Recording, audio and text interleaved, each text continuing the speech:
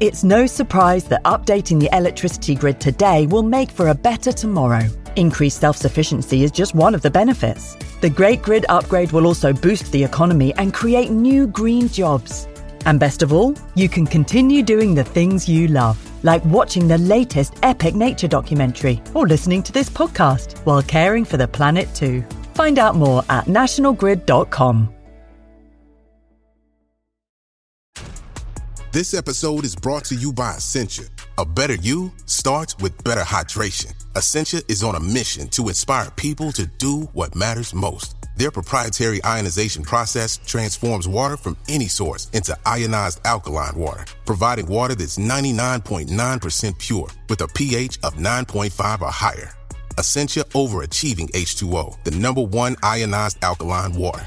Shop now. Have you ever spotted McDonald's hot, crispy fries right as they're being scooped into the carton? And time just stands still. Ba-da-ba-ba-ba. When you need mealtime inspiration, it's worth shopping Kroger, where you'll find over 30,000 mouth-watering choices that excite your inner foodie. And no matter what tasty choice you make, you'll enjoy our everyday low prices, plus extra ways to save, like digital coupons worth over $600 each week. You can also save up to $1 off per gallon at the pump with fuel points. More savings and more inspiring flavors make shopping Kroger worth it every time. Kroger, fresh for everyone. Fuel restrictions apply.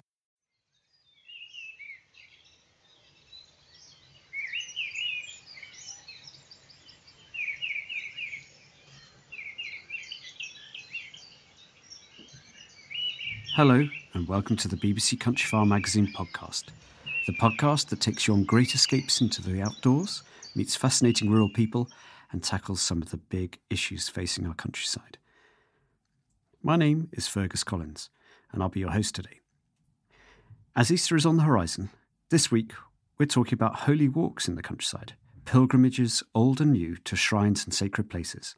My guest is historian Dr. Emma Wells of the University of York, an expert in medieval life, pilgrimages and religious sites. And she's going to tell us why pilgrimages were so important and even suggest a few modern day ones for us to tackle.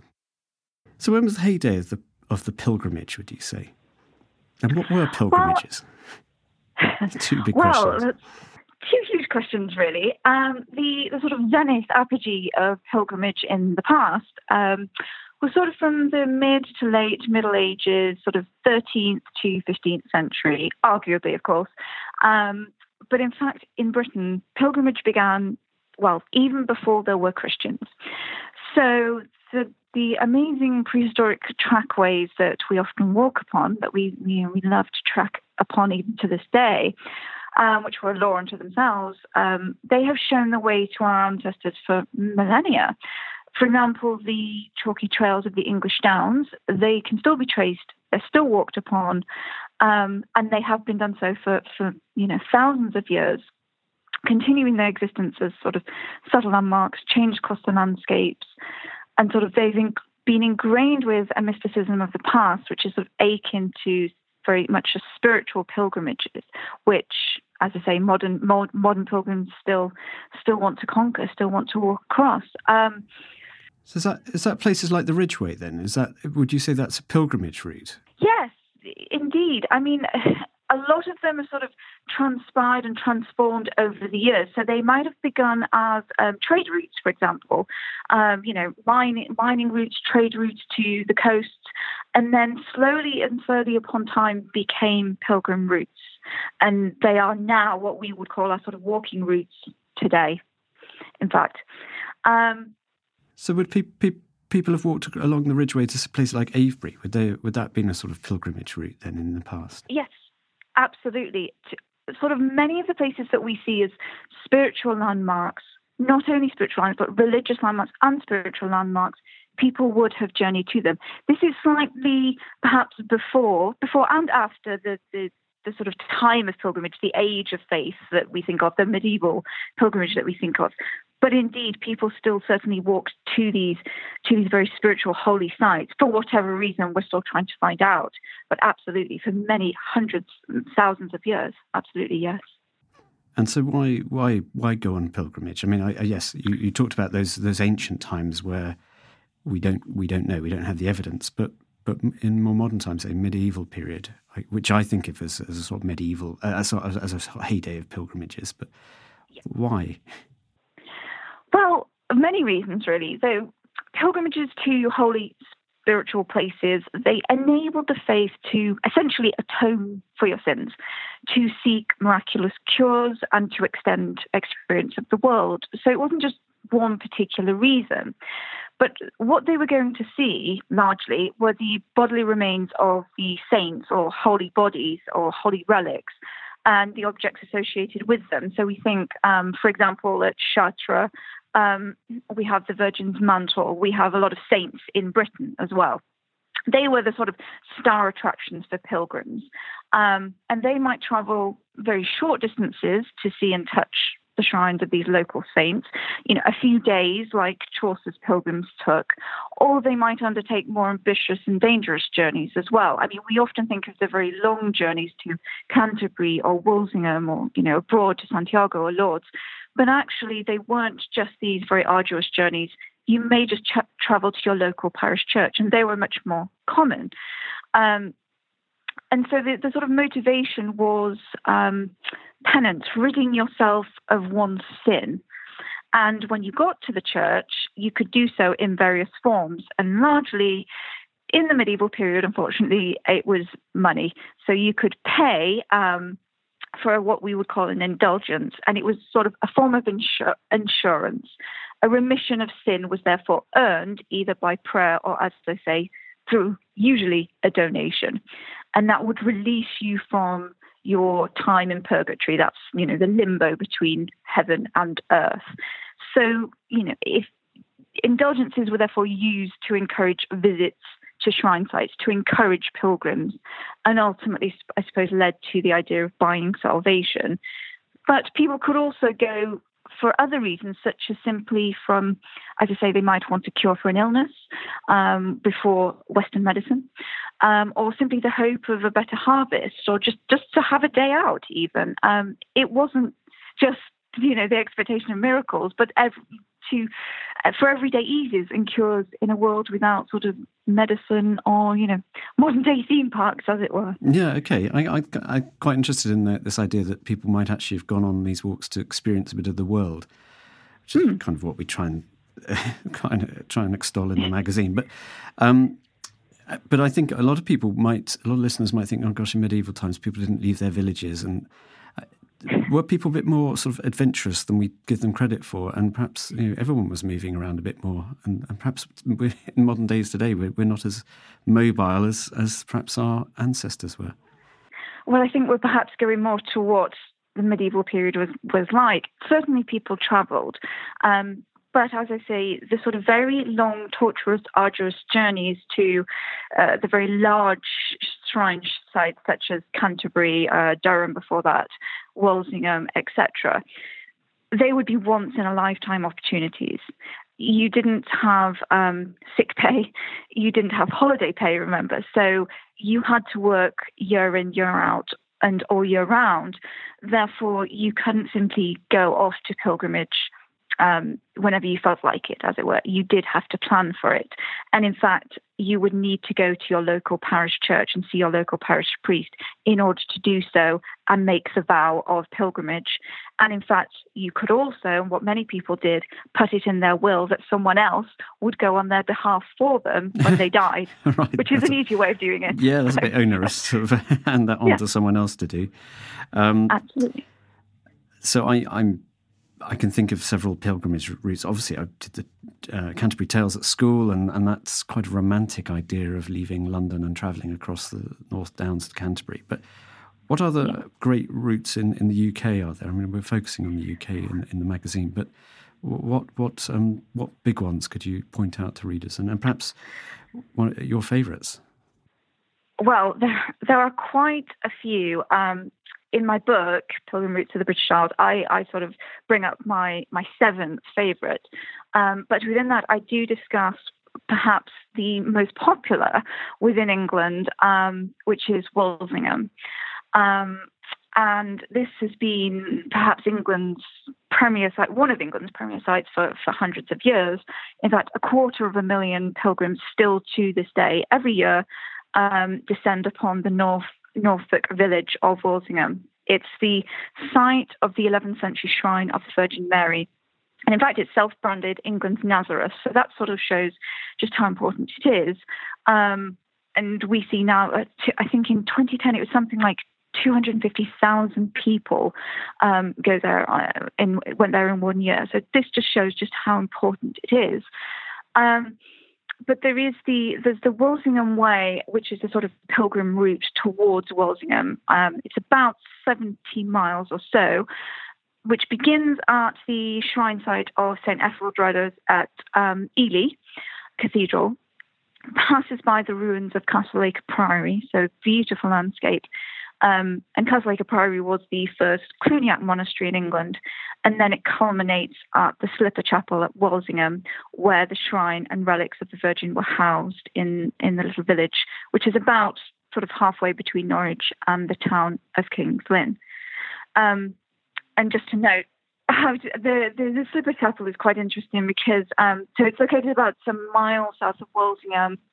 It was built around the early 14th century, and it's the last pilgrim chapel before the village. And its unusual name derived from the pilgrims who would remove their shoes, and then they would walk barefoot the rest of the way to Walsingham. And what's quite interesting about the whole site at Walsingham, is that it was reconsecrated. At the Reformation, obviously, it fell out of favour. But in the early 20th century, it became a shrine again, and hence why it's become such an important site to particularly the Catholic faith. Okay, and as well. Are people still doing that journey from Ely to Walsingham? I mean, absolutely. So this sort of 250,000 people who do it every year are doing the walk, or are some of them driving? Some of them are certainly driving. Some of them are just tourists, of course. Yes. But there are many people who descend upon the route and follow the route itself because it's such an important Catholic shrine. Its spirituality is still imbued there. It is the number one shrine within England, the primary Catholic shrine still.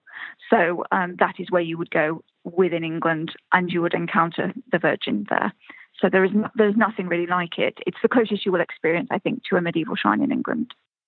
Now seems an appropriate time to have a little taste of medieval pilgrimages through the words of Geoffrey Chaucer and his Canterbury Tales. One that Abriel with his sure sota, the drocht of March hath pierced to the rota, and bathed every vine in switch liqueur, of which vertu engendered is the flour.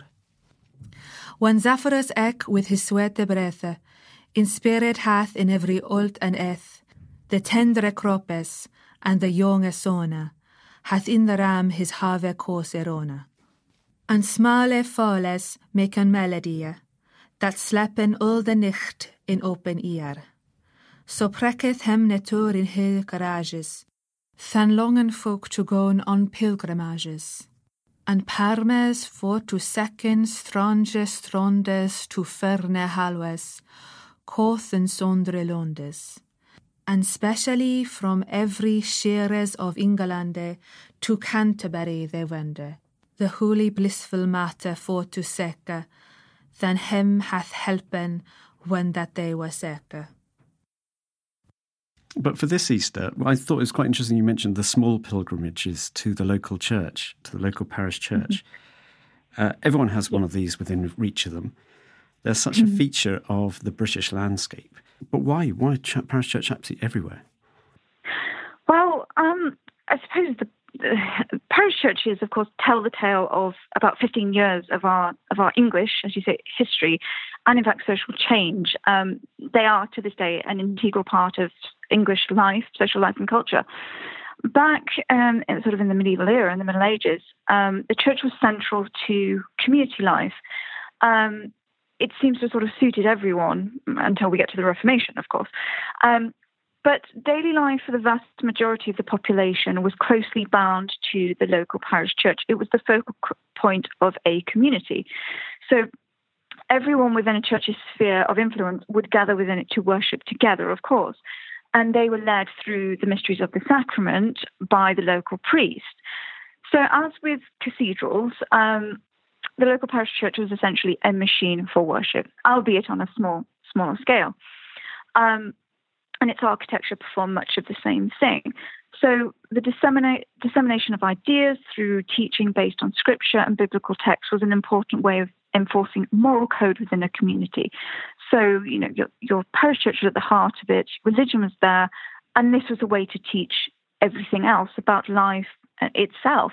And therefore, the parish church was attended, at least in theory, on Sundays and religious festivals by the majority. However, and that's what we often think about the medieval period, everyone went to parish church. The parish church was the sort of main focus of society, and they were always there. They were always attending. But that's not quite the case. There is quite a lot of evidence to suggest that people didn't bother as much with religion as we might assume. They didn't always go to church on a Sunday. And there's many reports of priests reporting to his bishop that hardly anyone was coming to the church on a Sunday. In fact, they were larking about in the streets playing. And other records give the sense that at least a sizable minority enjoyed themselves elsewhere on a Sunday morning. So it appears that Sundays were not church-going days. That's so interesting. I mean, people love visiting churches. I think I find them always magnetically attracted to a church in a village, and there's something when you open that squeaky door and go inside, you never know what to find. If you had to visit 5 churches, for example, where would you suggest? Oh gosh, it's so difficult. A couple I could give. Okay, so one would certainly be, well, I think Norfolk in general has just some of the best churches, some of my favourite churches. This is down to survival of sort of medieval survivals, what's there in the churches left. Same with Cornwall, but Norfolk and Suffolk particularly have a great deal of medieval survivals. Emma, when you say survival, do you mean survival of the Reformation? So a lot was lost during the Reformation. Is that what you mean? That's certainly true, and a lot of them do have evidence of what happened at the Reformation as well.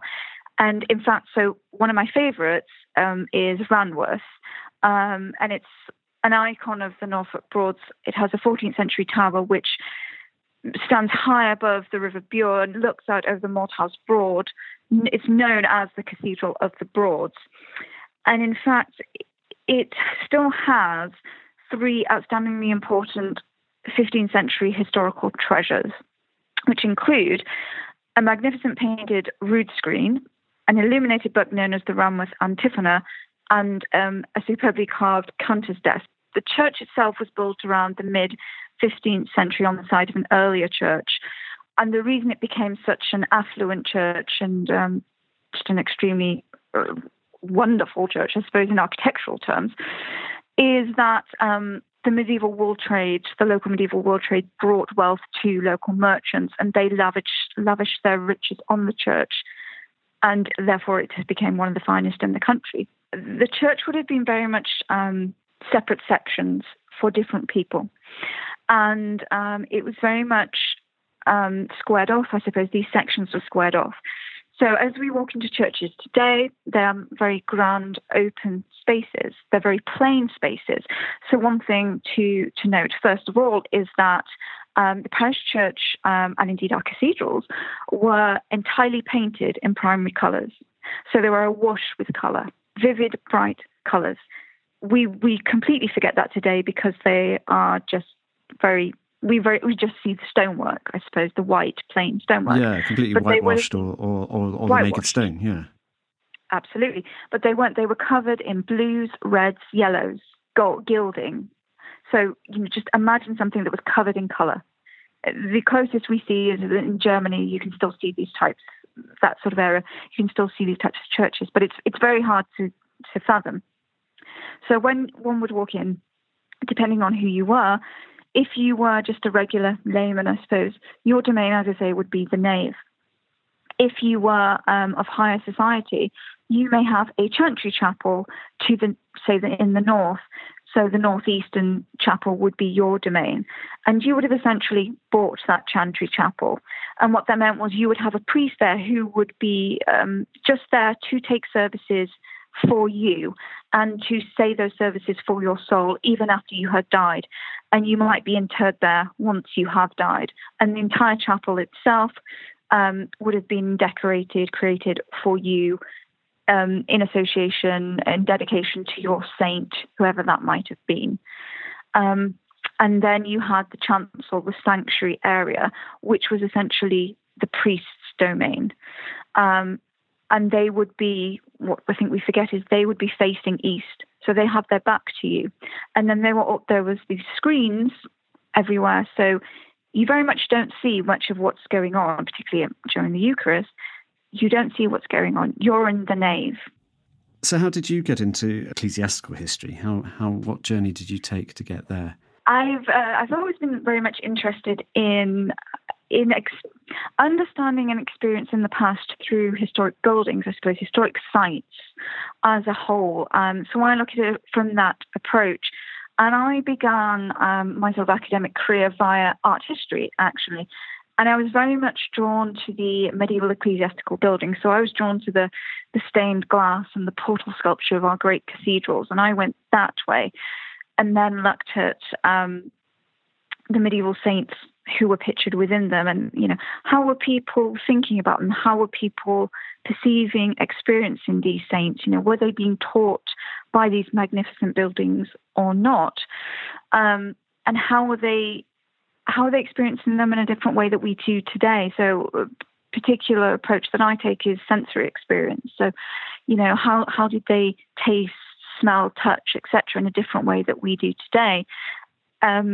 And so I went that way, and my PhD was in pilgrimage art and architecture of the medieval church. So I was looking at how shrines and the surrounding and associated art and architecture developed in relation to providing pilgrims with a much more intense and engaged sensory experience. Were churches catering for pilgrims? Were they providing many more relics and much more of an integrative experience in terms of the art and architecture for pilgrims themselves, in order that they would, come and visit and give them more money? But in a way, it is like modern-day theme parks, modern-day tourist attractions. The more large rides you have, the more people want to come visit. So the more relics, the more shrines you have, the more interesting architecture, the more pilgrims are going to come. Underlying slight monetary thinking here that they might be able to generate some or certainly commercially minded. Absolutely. Churches obviously parish churches have had their important role, and some still do play an absolutely fundamental role in the bonding of a community, but a lot of them lie empty and rather unloved. Do you see a future for them in as part of communities, or some other role that they could play? Well, that's a very loaded question in these current climes. But actually, I think this is a very important question, a very important problem. I think, of course, congregations are dwindling, and there are indeed ways that we could bring people back into churches. Secular activities is one way of doing so. Whether one agrees with that or not, it certainly gets people through the doors. Whether they convert to churchgoers is another matter. However, there are some wonderful trusts and societies, such as the Churches Conservation Trust. I teach the postgraduate diploma in parish churches at York in association with the Churches Conservation Trust, and they are specifically there to deal with churches that are sort of not in use, as it were. They're still consecrated, but there isn't the congregation there anymore to keep them going. And there's also the Friends of the Friendless Churches, redundant churches, etc.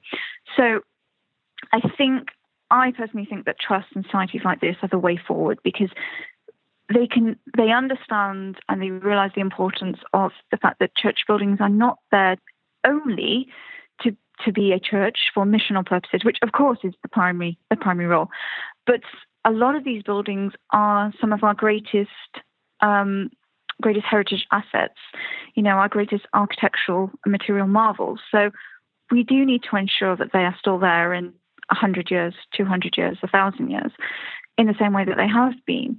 So I think that's perhaps the way to go. And, they come up with several different ways of opening their doors, whether it's from using them as filming locations to having wonderful sort of Christmas candlelight events, seeing how a church in the medieval era would have felt, would have been, and, visiting for events such as those. I saw your tweet about sleeping in a church and the delight about that. Could they be opened up as sort of not glamping sites, but as sort of resting places for pilgrims and for walkers? Absolutely. I was going to say there is the champing, there is the idea of pilgrimage. Champing, do you call it? Champing is church camping. Right. Okay. Yeah. That's the CCT's term. So that, of course, that is another way of people coming through the doors, and you get to see these wonderful buildings. But that's true as well. Could we not have them as, in fact, hospitiums? The old type hospitals where pilgrims would come along and rest for the night. It's the same. It's the exact same idea that the way that we used to use them in the medieval era. Nothing has changed. Why not use them in that same way? I don't think there's anything particularly wrong with it if they are not being used for worship on a regular basis. I think it's... Yeah, we should definitely just encourage people to visit them as well this Easter. And so you mentioned cathedrals.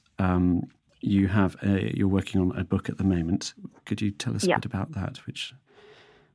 The next book, my next book is called Heaven on Earth, The Lives and Legacies of the World's Greatest Cathedrals. And it looks at 20 of the world's, what I think are the world's greatest cathedrals. Particularly, it's largely our medieval cathedrals across Europe. It's certainly not just Britain, across Europe. And I'm trying to look at and trying to discover not only the art and architecture, which a lot of books are focused on the past, which is absolutely wonderful. I mean, I'm certainly looking at that, but I want to know more about who the people were behind these great buildings, who created this wonderful fabric. The stories behind these majestic marvels, which are some of the most epic sagas in our history. They teem with extraordinary cast of characters. And, we have so many chronicles about the builders, the style and the construction. So I'm trying to bring this all together, I suppose, under one roof, pardon the pun, the living histories of the sort of unexamined details to bring a fresh interpretation of these feats of imagination, engineering, mystery that we all think we know so very well. It's looking at the lives, the legends, and also the scandals, because there are some fantastic stories behind how they were built and the people who built them. It's a human story, I suppose, set against some of the most astonishing achievements of Western culture. Final question. So you're getting out and about quite a lot. You're seeing a lot of the British landscape. Where do you love to go to escape from the dusty books of academia or the tedious news on the radio? Where do you go for a break? Where could you recommend? I love to go to, I'm a bit biased, but the Yorkshire Dales, Wensleydale particularly.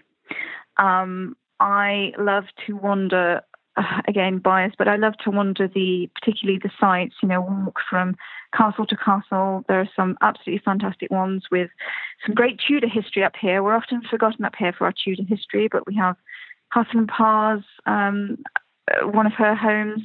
We have where Mary Queen of Scots was held, all within an absolutely beautiful landscape. And that's where I like to walk and like to visit.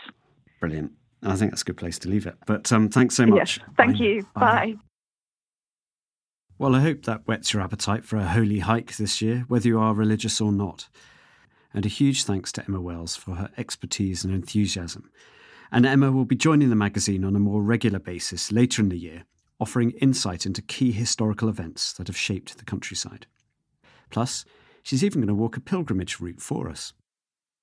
Thank you also to Hannah Tribe for mastering the Old English prologue from Geoffrey Chaucer's Canterbury Tales. And you can find hundreds more walks, articles about the countryside and insight into the Countryfile TV programme on our website countryfile.com. I hope you've enjoyed this podcast. Please subscribe at Acast and iTunes, and we've got plenty of more adventures coming up later this year. Thanks for listening. Bye.